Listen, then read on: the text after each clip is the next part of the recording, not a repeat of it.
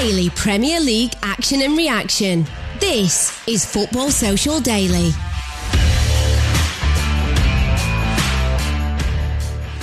This is Football Social Daily. I'm Jim Salverson. How do? This is your daily Premier League podcast, which is now twice daily.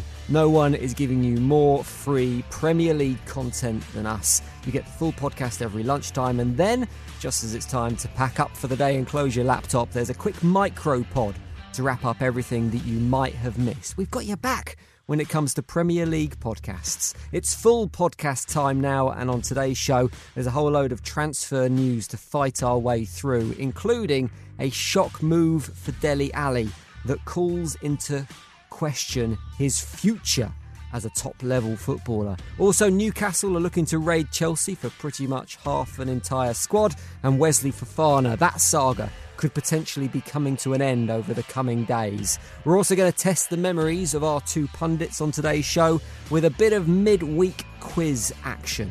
And those two brains that are going to be getting a full workout belong to Marley Anderson. Are you good, mate? Yeah, very good. Not too bad at all. Good to hear. And Joel Tudor, who's back after a few days off sick. But I want you to be honest with me, Joel. Have you actually been sick, or have you just been trying to avoid talking about Manchester United over the last couple of days? That's a good point. I mean, you could be as sick as you want, but nothing will make you more sick than Manchester United at the moment. So, yeah, genuinely sick on this occasion. Well, the bad news is that is exactly where we are going to start on today's podcast, with the farce that is Manchester United at the moment, because there are not one, there's not two, there are three stories that relate to Manchester United, and each one is more ridiculous than the last.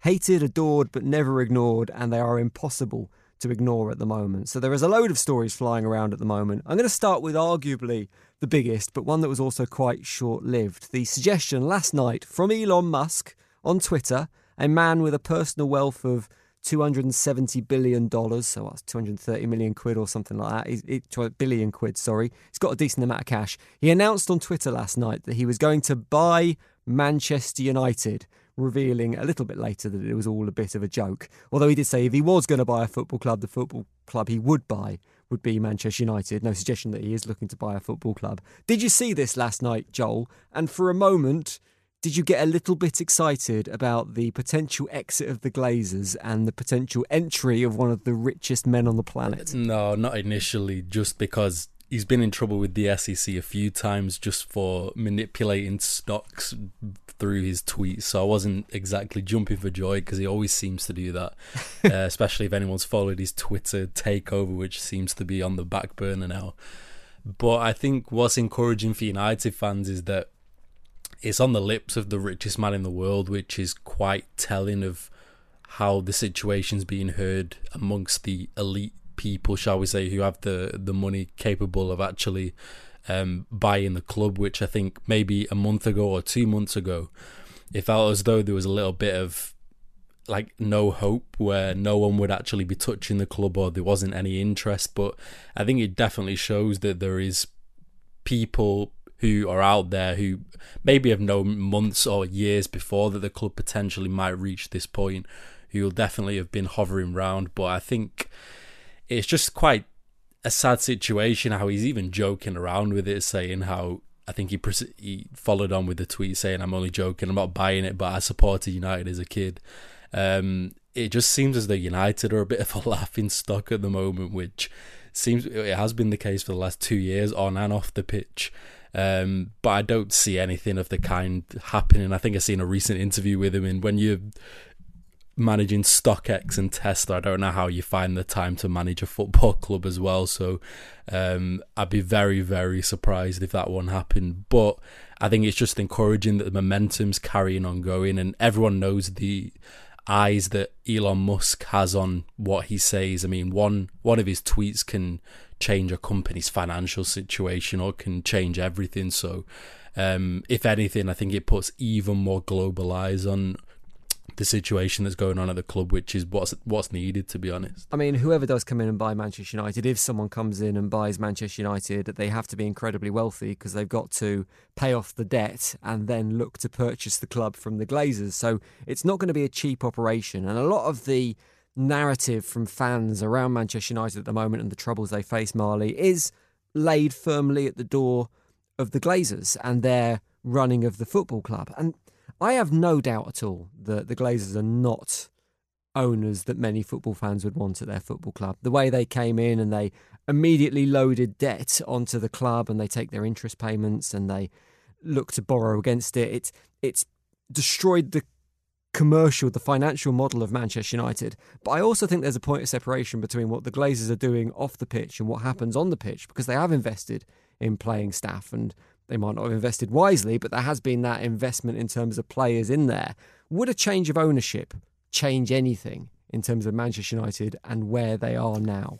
Yeah, I think it would, because if you look at Man United and you look at the problems and where they arise from, like, you know, you mentioned there that they have spent money on players, and that's true, but the players they're getting linked with is all as a result of, and the players they've signed are all results of people who don't know football making football decisions. Like Ed Woodward was a problem, you know, very good accountant, very good businessman, but not a football man. And I'd probably argue since Fergie left, has there been a guy who knows football and specialises in scouting and doing deals here and there at that upstairs level of Man United? And I'm not sure, because even now when they're in trouble and they need, you know, they've lost a couple of games and everything's a bit miserable around the club, you know, they're being linked with, you know, last week Vardy and, you know, 35, 36-year-old Vardy, 33-year-old Arnautovic, 27-year-old walking, running problem Adrian Rabiot and his horrible mother. And there's all sorts of stuff going on. You know, it's just... He'll be after you. Bring it on, little weird French woman. She thinks Rabiot was prime Ronaldo or something. Like, it's mental. Like, he's just... But he's just a whinging little bloke. These things aren't mutually exclusive. The Glazers could run the football club the way they've run it, loading it with debt, taking their interest payments, etc., and could still run the football club with success on the pitch. They don't have to be separate. They're two completely different things. If they put a director of football in place, for example, that did understand the club and could develop a strategy, that would almost solve the problem. Well, problem. It would, yeah. But yeah, it would help. I think when you've got owners like that, I think, you know, they're that happy and content to sit and take the dividends and you know, have launched their debt on something that isn't their problem and, you know, isn't hanging over their heads, and they've levered it on the club or whatever. You know, it's one of them where they don't see that their investment could be even more than it is now if they were successful on the pitch, because the commercial entity would go through the roof, like even more. The shirt sales, the exposure, everything that builds the club's sort of background finances is always financed by what happens on the pitch, because that's ultimately what it comes down to. If you win things, you become bigger, you get more money in the coffers, and if you're in the Champions League, you know, you get 200 million or whatever it is a season. And even if you look at that from a selfish point of view, from the Glazers' point of view, they could realistically be going, well, we want to get in the Champions League because we want the money that it generates. And even that decision would benefit Man United as a whole, because they'd be trying. And all they've got to do really is find a director of football and a couple of guys on the board to look after the financial, the scouting side of things, and get the right players in to work with the manager who they've clearly invested in. They think he's the answer. So, but they're not backing him enough with sort of forward thinking signings, the reactionary signings, and you know they're not doing something which would benefit the club in the long term, because they're quite happy to sit there and go, yeah, we'll just take 150 million each at the end of this season, or whatever the finances are, we'll just have that at the end of the season, and we're not really bothered, because ultimately someone might come along in 6 months' time, or 2 weeks' time, or 2 decades' time, and give us 8 billion for Man United or something, whatever mad fee they want. So it's all a bit of a mess, to be honest. It's going to take someone so much money to pay them out. It's going to need to be a consortium. They're going to need to come in quickly and jump through a hell of a lot of hoops before it gets any better. Marley's mentioned the second fast-paced story there, Joel. He shared his view on Adrien Rabiot and the potential transfer there. The news today is that transfer is off because of the player's crazy wage demands. First off, how crazy are his wage demands, given some of the wages that Manchester United are prepared to hand out? And secondly, have United dodged a little bit of a bullet with this one? Or could he have done a job in that Manchester United side? Well, just going off Marley's point, I think no woman will love you like a mother can, and it's showing here because I'm sure she's asked for an absolutely ridiculous amount for her son, who is just on the fringes of the Juventus side. I think Juventus thought they hit the lottery when United came calling, considering he's out of contract next year. And I think it's probably a strike of luck for United. In a way, it's a good... one of the good silver linings from United in the last 2 to 3 months, that they're not willing to go above what they're actually willing to go for, where I'm sure maybe 2 months ago they might have actually gave into the demands. But I think in this occasion, which is a rare one, Rabiot and his mum aren't in the biggest bargaining position, whereas United actually are, and that's quite a miracle considering how desperate United are at the moment. But I think, I mean, I would love to see how far in the pecking order Rabiot is in comparison to all of the other targets Ten Hag's actually had, because I'd be surprised if he's not like the 4th or 5th choice target at the moment. I just question, where's the recruitment team? Where's the scouting team? Because it seems as though they're doing a job that everyone on Twitter could do, which is basically look at every top team, find who are the fringe players and start offering them pretty massive contracts. Because I've seen yesterday Casemiro from Madrid has been linked. He's slowly being phased out, and a word of warning is that if Real Madrid are willing to give away a player, you should run for the hills, because they never let a player go who is valuable to them. And this will be another case of it. He's 30 years old, by no means not finished, but it'll be another player who's on a massive contract in 4 years' time, and it's not the future planning that we need. So I truly don't believe there's even a department we have for that, and if they are, I want in, because they clearly don't do anything at the moment, and they're probably earning an absolute fortune. So yeah, it's such a mess going into the last 2 weeks of a window as well, with barely any progress or any resolutions for all of the players that have gone, which is about 8 or 9 players now. It's just not good enough when you've got one of the most impressive and progressive managers in the last 10 years joining your club, and he's been left with an absolutely broken team, and now they're scouring around Europe finding these basically mercenaries that no top European club even wants anymore. I mean, is that the way we're going now again? You know, going for the Cavani types and the Falcao types. It just doesn't work, but they always find themselves in that position. So, you know, I'm not even angry anymore. It's just the way this club's going to go until they actually get some people in the board from outside the club, which is key, outside the club, who know how to run a football inside of a business. A third story of farce related to Manchester United, and you'll be glad to hear, Joel, the final story as well, is concerning Cristiano Ronaldo, who was obviously a little bit worried the spotlight might be wavering off him for a second, because he commented on an Instagram post last night concerning his future by saying that in the weeks to come, the truth about his time at Manchester United will come out. He's promised that he's going to give a tell-all interview at some point, and he's got a record of all the stories that's been published about him, 100 or so in total, with 4 being true or something along those lines. What is the actual truth here in terms of Cristiano Ronaldo? Does he want in? Does he want to stay at the club? Does he want to leave? And is it going to be the right time for a tell-all interview in the coming weeks? I assume it'll be after the transfer window finishes, because surely one of your key players speaking out, whatever he's got to say, is going to damage the club further, Joel. Yeah, for me, this Ronaldo situation's baffled me, to be honest, because I just question how can a player like Ronaldo, who's been a serial winner for the last, 20 years, I just don't get how he's been scapegoated as this problem that needs to be resolved and kicked out of the club when there's clearly way bigger issues than him. It is very confusing because he was the player and kind of the shining light last season, and I think without him we would have been in an even worse position than we actually were, considering he got 18 goals at 37 years old and barely anyone else. I think the next top scorer was in single digits, which shows everything you need to know.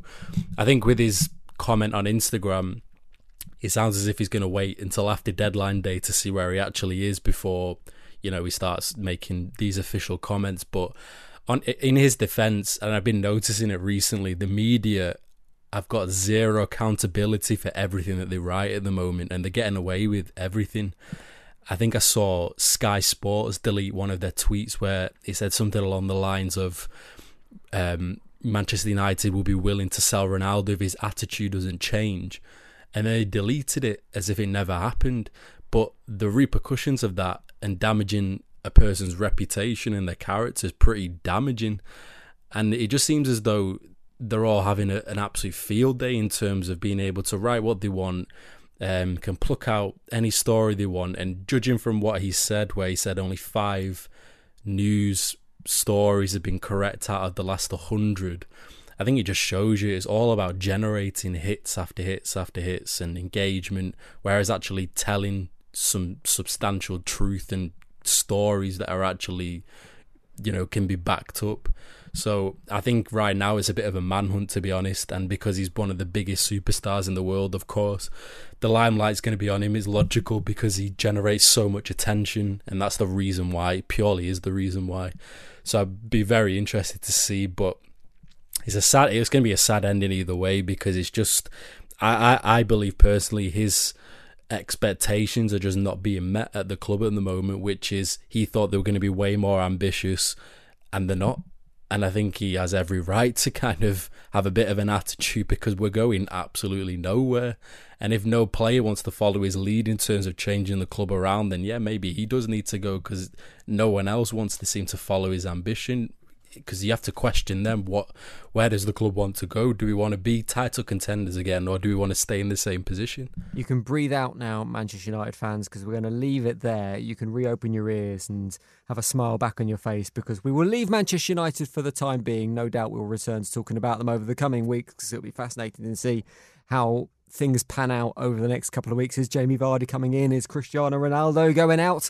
What is going to happen? We'll keep you abreast of it all on Football Social Daily. And we've got more transfer news to discuss next, including the future of Dele Alli, including the future of Wesley Fofana, and including the future of a whole load of Chelsea players who could be off to Newcastle. We'll talk about it next on Football Social Daily. Football Social Daily. Subscribe to the podcast now so you never miss an episode. Football Social Daily. Find more great sport at sport-social.co.uk. Welcome back. This is Football Social Daily, about to get stuck into the transfer news. Around 2 weeks left of the window, and things seem to be hotting up a little bit at the moment. Starting with Dele Alli today, and there's various news outlets reporting that Dele Alli could be off to Istanbul to play for Besiktas after just a few months of playing for Everton. It wasn't that long ago he joined them to see if he could resurrect his career. Doesn't look like it's gone too well at Everton. Did you expect it to work out there, Marley, given that Frank Lampard is the manager, and I guess Frank Lampard is probably a player who you could say is in the same mould as Dele Alli? My feeling was that if anyone was going to get a song out of him, it was going to be Lampard, but it doesn't seem to have worked out. He's not started either of the games at the start of the season, not that Everton have been particularly flying, and now it looks like he's on his way out. Do you think it's a bit of a shock that it's not worked out, or did you see this happening in the first place?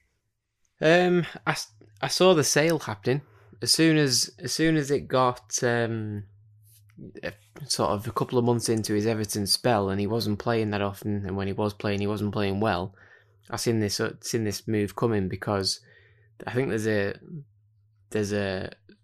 a weird one how they signed him from Spurs. They signed him on a free, but they owe them I think it's like 25 or 30 million when he plays a certain amount of games, and he hasn't hit that amount of games yet, but he's very close to it. So it's kind of sell him now or pay an absolute ton for him, and he's not worked so far. He's not found his form that he once had, which is a shame, really. But if you look on social media today, there's the Jose Mourinho clip of All or Nothing Spurs from the Amazon documentary, where he calls him into his office and said, "Look, like today I'm 56, but yesterday I was 20 and my career's just gone. Like my career's just flew by and I've got no regrets. But you need to have no regrets. You need to get the best out of yourself that you possibly can." And now you look back at it, and like Ali sat there like with this sort of look on his face where you're thinking, is he even taking this seriously? Because like how many times has Jose Mourinho's comments aged like a fine wine, absolutely beautifully? He's always right. He always knows the problem. He can see it coming. Ali's one of them. He said it with Man United when he said, one of my greatest achievements was finishing second with this squad, and then what was it? 5 years later, he even won the Europa League with them. Everyone took the at the time, didn't they? And 5 years later, they're absolutely crap. So you're looking at that and going, well, that's aged brilliantly. Like, listen to Jose when he speaks. And now, Dele Alli's been binned off to a substandard league in Turkey, and it's good that Turkey exists, to be fair, because they'll always take a chance on players that drop out of the Premier League. But I mean, Ali's younger than the types that usually end up in Turkey. They usually sign 30 plus players who, best years are behind them, but they might have a couple of years of success in a slightly less talented league, let's say. But Dele Alli's still in his 20s. He should be coming into his prime, but he peaked really early. He peaked at 2021 when he was smashing them in for Spurs, and he scored 18 league goals, and it just hasn't worked out for him, and it's a bit of a shame. But I think the most part of it comes down to him and his work rate. I think he doesn't seem like the type of guy who's worked hard enough to make the most of his potential in his career. He is only 26, Joel, and as Marley kind of points out, when you move to the Turkish league, that tends to be it for your career. Very few players go and play in Turkey for a couple of years, then come back to the Premier League. He has 30 plus caps for England at a young age. Does it feel like this is a bit of a waste? Do you think there is a Premier League team who could take a chance on him, could get a song out of him, could reignite his focus and his passion, maybe even on something like a pay-per-play deal where you're only going to pay out your wages? Like Jack Wilshere when he joined West Ham, it was pay-per-play. He was only going to get his wages when he appeared for the club. Do you think there's a team that, maybe like a Brentford, that could take a chance on him? I think with a pay-per-play, though, it's usually for injury-ridden players, isn't it, where they're not guaranteed to actually be fit, whereas Dele Alli's always fit. It's just the case of his form, really. I think with Dele Alli, I think it's just such a sad case of just... And like what I saw the Mourinho clip recently, and I think it's very telling from that clip that it's all a mentality thing. I think you can see it from Dele Alli's face as well. I don't want to comment on what he's like as a person, because I don't know him at all. But from what you can tell from that clip, it just feels like it's in one ear and out of the other, where he does what's required, but it doesn't go above and beyond to actually really continue to develop himself. And I don't know if it was the case, but after that amazing couple of seasons where he got those 20 goals and he seemed like he was on top of the world, I don't know whether his work ethic just completely cut off a little bit and complacency maybe started to kick in, where he felt that the job was done and that there was no need to kind of keep pushing on and progressing. Because you see it with all these top athletes who have done it for 20 plus years, not even in just football but in basketball and all the other sports, and it's just the case of having to prove yourself every single year. The year before doesn't mean anything once the new season starts, and it just feels as though with him it's purely been just a mentality thing. And I think Mourinho saw it straight away with him, where he knows that there's a player in there, but it's a case of whether he wants it or not, because he definitely has the talent. I mean, we all saw him under Pochettino. He was so impressive when he played just behind Kane in that Tottenham team, which was one of the most like enjoyable teams to watch play in the Premier League, I think, for a good amount of years that I can remember. And it just seems as though it's another one of those cases where a player just doesn't want it bad enough. I don't know whether it comes to financials, maybe, where once you hit a certain amount for a young player, it suddenly becomes less of a motivation, or whether he truly just doesn't find football a massive passion of his anymore. I don't know.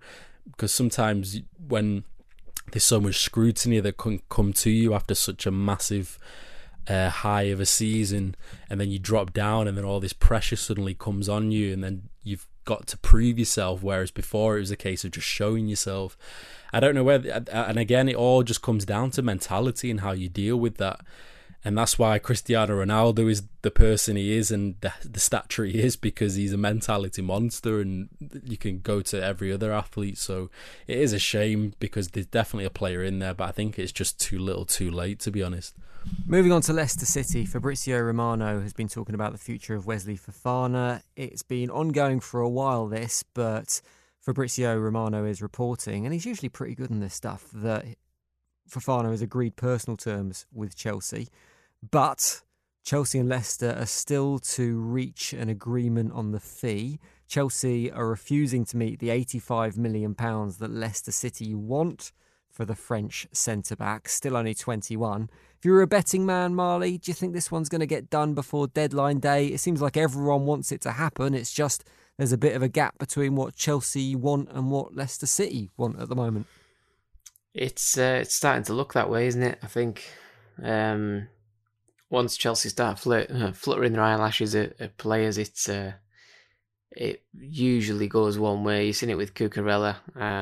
You've seen it with Koulibaly and players in the past under different regimes and stuff as well. So it's hard to turn down. Chelsea do need at least one more defender. I think he's one of the best out there in terms of coming from a club which you would expect to sell. I do feel bad for Leicester though. If he forces his way out, I think it's a really sour note to end on, because I think with what, like, you know, they've scouted him from France for like 30 million quid or whatever it was, and you know they've put their investment into him, give him the platform, supported him through his injury and things like that, give him a new nice big 5-year contract, and then not even a year later he might be leaving. So it does leave a bit of a sour taste. I don't think he's in any rush for this move. I think if it wasn't Chelsea this year, it might be another top club next year. It could easily be a Real Madrid or a Barcelona if they get the money, or it could be anyone really. I think he would have the pick of a lot of teams, even PSG. If you know, young French lad going to PSG, for example, if they sell Sergio Ramos in a year or two, with him being 36 now. So it's one of them where I don't really think he needs to move now, but I think he will. We've still got 2 weeks left in the window, and if people are starting to report the personal terms are done, it tends to be, closer to the end than you may think, because I think that's the harder bit. I think it's obvious that Leicester won 80 million plus. It's obvious that Chelsea have got it. It's obvious as well that, with the time running out, it's either sort of put up or shut up. And are you going to go and put your investment into someone else if you say, no, that's too much money? I don't think they will.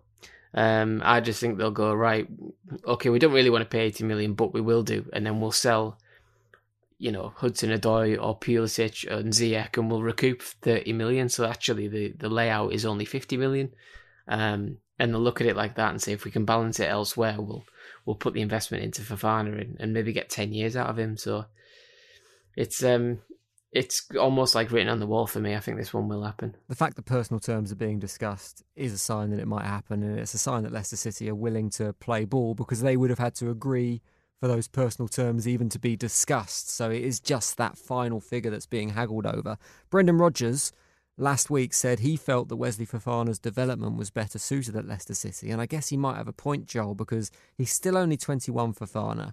And does he walk into that Chelsea team, that first team with Koulibaly and Thiago, the current centre-back pairing, who have got a lot of experience and a lot of ability between them? It's difficult to see how Fofana is going to get as much game time at Chelsea as he is getting at Leicester City at the moment? I'm just really jealous that they're getting to pay 80 million for Fofana and we didn't get the better end of the bargain a couple of years ago. But I think it is a ridiculous fee to pay.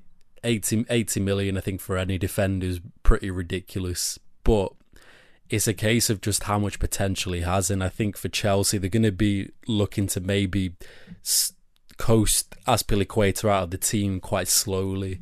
And then if you have Fofana, Thiago Silva, who's obviously, I think, 37 now, they're going to start having to readjust quite slowly, I think, because Thiago Silva, I think, will start to decline quite quickly in the next year or so.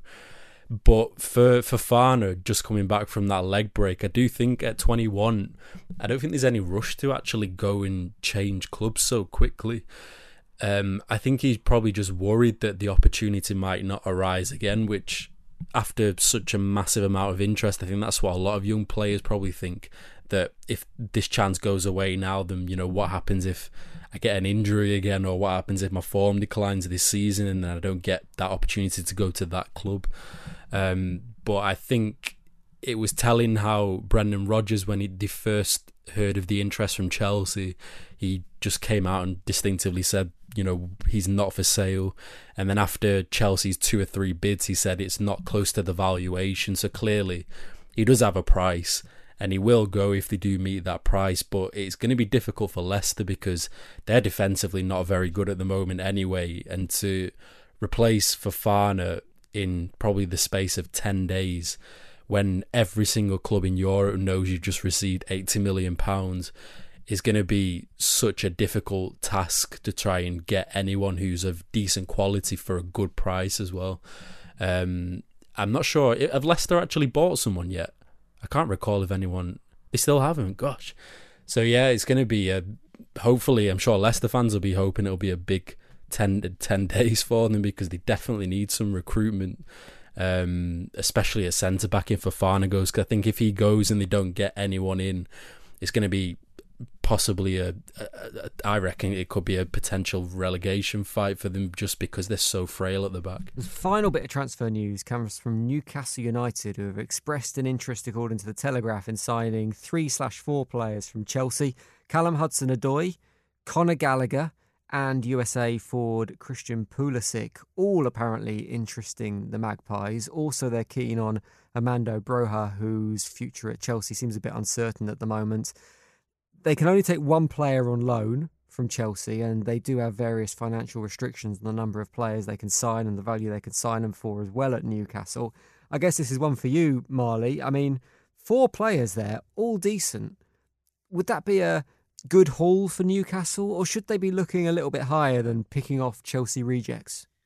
I like the players we've been linked with. You know, there's 4 there, but obviously we won't get all 4. We'll maybe get 1, maybe possibly 2. But I don't think there's anything wrong with picking off Chelsea players that aren't quite getting in their team, because you see it quite a lot of players not making it at a club who are challenging for things and going on to have very good careers elsewhere. You know, I think Conor Gallagher, I think we spoke about it on the podcast, I think it was yesterday or Monday. It was, you know, I don't think the Chelsea system suits him, and I don't think he's one who's going to come back off a really good loan where he could literally have done very little else and get in that team. I just don't see it happening. I see him playing 10-15 minutes off the bench every week, every 2 weeks, and maybe a few starts in the Champions League group stages, but from then on, not really. The one I've been hoping for a while is Callum Hudson-Odoi, because we need a winger. He's been, you know, I mean, Bayern Munich bidded 50 million quid for him a year ago, 18 months ago, something like that. So he's clearly got potential. He's just never getting the games there. He needs to go on a loan with an option or an obligation to buy. The thing I like about all those players is they've all got potential still, haven't they? They've all been at Chelsea, but they're all at the same time at good ages where you can see them developing a little bit further. Yeah, definitely. I think it's Hudson-Odoi about 22, 23, so it's time for him to start, you know, playing every week. He's got the ability He just needs coaxing out of him. He needs a platform to go and do it on, and I don't think there's many clubs better positioned than Newcastle at the minute to give him that, and to play in a system which will suit him, and to play for a manager that gets good results out of players and has a good record with young players as well. So I've been wanting this for a while, because I think it's fairly straightforward to get him on a loan, even if it ended up as a loan without an option to buy. The loan itself shouldn't be too difficult, you wouldn't think. You know, he's not playing at Chelsea. Tuchel clearly seems to not like him, and you know, just show your interest. I don't think he'd be that hard to get for a year or even 6 months. So we'll have to see whether that one happens. But as for Pulisic, I don't see that coming off. I think he's a player who would want a big move to a sort of European giant, especially with him like being American, and his commercial side of his deals as well is something that would maybe sort of attract someone like Juventus or someone like that, some bigger like European style heavyweight. We'll leave the transfer news there for today. There is likely to be some deals done in the Premier League today, so make sure you are subscribed to this podcast, because Football Social Daily Shots will be on later. Around 5 o'clock, you'll be able to get that. Niall will be back to summarise everything that's happened in the last few hours in case there's anything you missed. So make sure you are subscribed or following this podcast, and you'll get that as soon as it's ready. We're going to wrap up today's podcast by testing Joel, Marley and your brains on the last 7 days of football. Stay there. Football Social Daily. Find more great sport at sport-social.co.uk. Football Social Daily. Subscribe to the podcast now so you never miss an episode. Welcome back. This is the final bit of today's Football Social Daily, and we're going to finish with a quiz in the week, quiz in the week, quiz in the week, quiz in the week. I think I might need to get a little theme tune made for that. We're going to test. You should work in radio, Eugene. I should, shouldn't I? We should test the brains of Marley and Joel to see what they remember from the last 7 days of football and their general knowledge as well. This is penalty shootout style. It's best of 3. I'll go between you. We'll keep score. Whoever does best wins today's title. Are you ready, boys? Let's go. You sound more ready, Marley, so you can go first. Very first question. As mentioned earlier, Dele Alli could be off to Besiktas in Turkey after his move to Everton failed to work out. But from which club did Ali join Spurs from as an 18-year-old back in 2015 for £5 million? That'd be the land of mini roundabouts, MK Dons. Correct. Well done. Marley scored the first. Let's see if you can keep pace, Joel. Liverpool new boy Darwin Núñez was sent off in his second appearance for the Reds on Sunday against Crystal Palace for a fairly vicious headbutt. But which Scottish city lends its name to the slang term for a headbutt? What? It's known as a something kiss, but what Scottish city is it? Oh, Glasgow. Correct! A Glasgow kiss. I remember someone telling me that in like an island in Thailand. I don't know why, I just remember. Really? That. Yeah. Wow, random story. A little bit of a humble brag then. Joel's been to Thailand. Everyone remember that? Yeah. A little bit of a flex. The game was Monday, by the way, not Sunday, as I said. I did know that, but I got it wrong. Right, so 0 points to me, 1 point to Marley, 1 to Joel. Next question for Marley. The Premier League is 30 this week. Des Lynam presented the very first match of the day this week 30 years ago, covering all the action. Who were the two pundits alongside Des Lynam for the very first show? Jesus Christ. God. 1970s questions are coming out. Bloody hell. You'll know this. When you hear the answer. Mark Lawrenson and Alan Hansen. 1 right out of 2. It was Alan Hansen and Gary Lineker. Ah, that makes sense. So there you go. So no, Marley's missed. So Joel, it's an opportunity to go ahead for you. Hit the post there, didn't I, really? The Premier League is 30 this week, Joel. We all know Alan Shearer is the Premier League's record goal scorer, but who has the record for assists in the Premier League? That's the bloody easiest question ever. Giggs. Ryan Giggs is correct. For a bonus point, how many has he got? 109. Ooh, 162. 162. 162. So Joel is one ahead. Let's see what happens next. There's no tiebreak That's available. such an easier question. I got a question from 30 years ago when I was 1 year old. Right. Final round of questions. Marley. Manchester United face Liverpool this weekend with United bottom of the Premier League. When United were last relegated back in 1973-74, who was the manager? Is this a piss take? Oh my God. Who was the manager 25 years before you were born, Marley? It's quite a famous Big manager. Ron Atkinson. It was Tommy Docherty was the manager of Manchester United. Everyone knows him. Did you know that, Joel? Did I help? Fair enough. And you're a United fan. You should know that stuff. All right, you've won anyway, Joel. But your final question. Elon Musk has joked that he wanted to buy Manchester United on Twitter last night. How many likes to the nearest 100,000 did the tweet get? At this point in time, at this very point in time, how many likes has the tweet got to the nearest 100,000? I'm going to say 700,000. 700,000 is incorrect. It was 600,000. Not far off, but you've done enough to win. You've won the penalty shootout. 2-1. Congratulations, Joel. A point on the board. We'll keep track over the season. Lovely stuff. Thank you, everyone. Lovely stuff. At least a Manchester United fan getting some taste of glory at the moment, And which could be Stuart's few and far inquiry between into this season.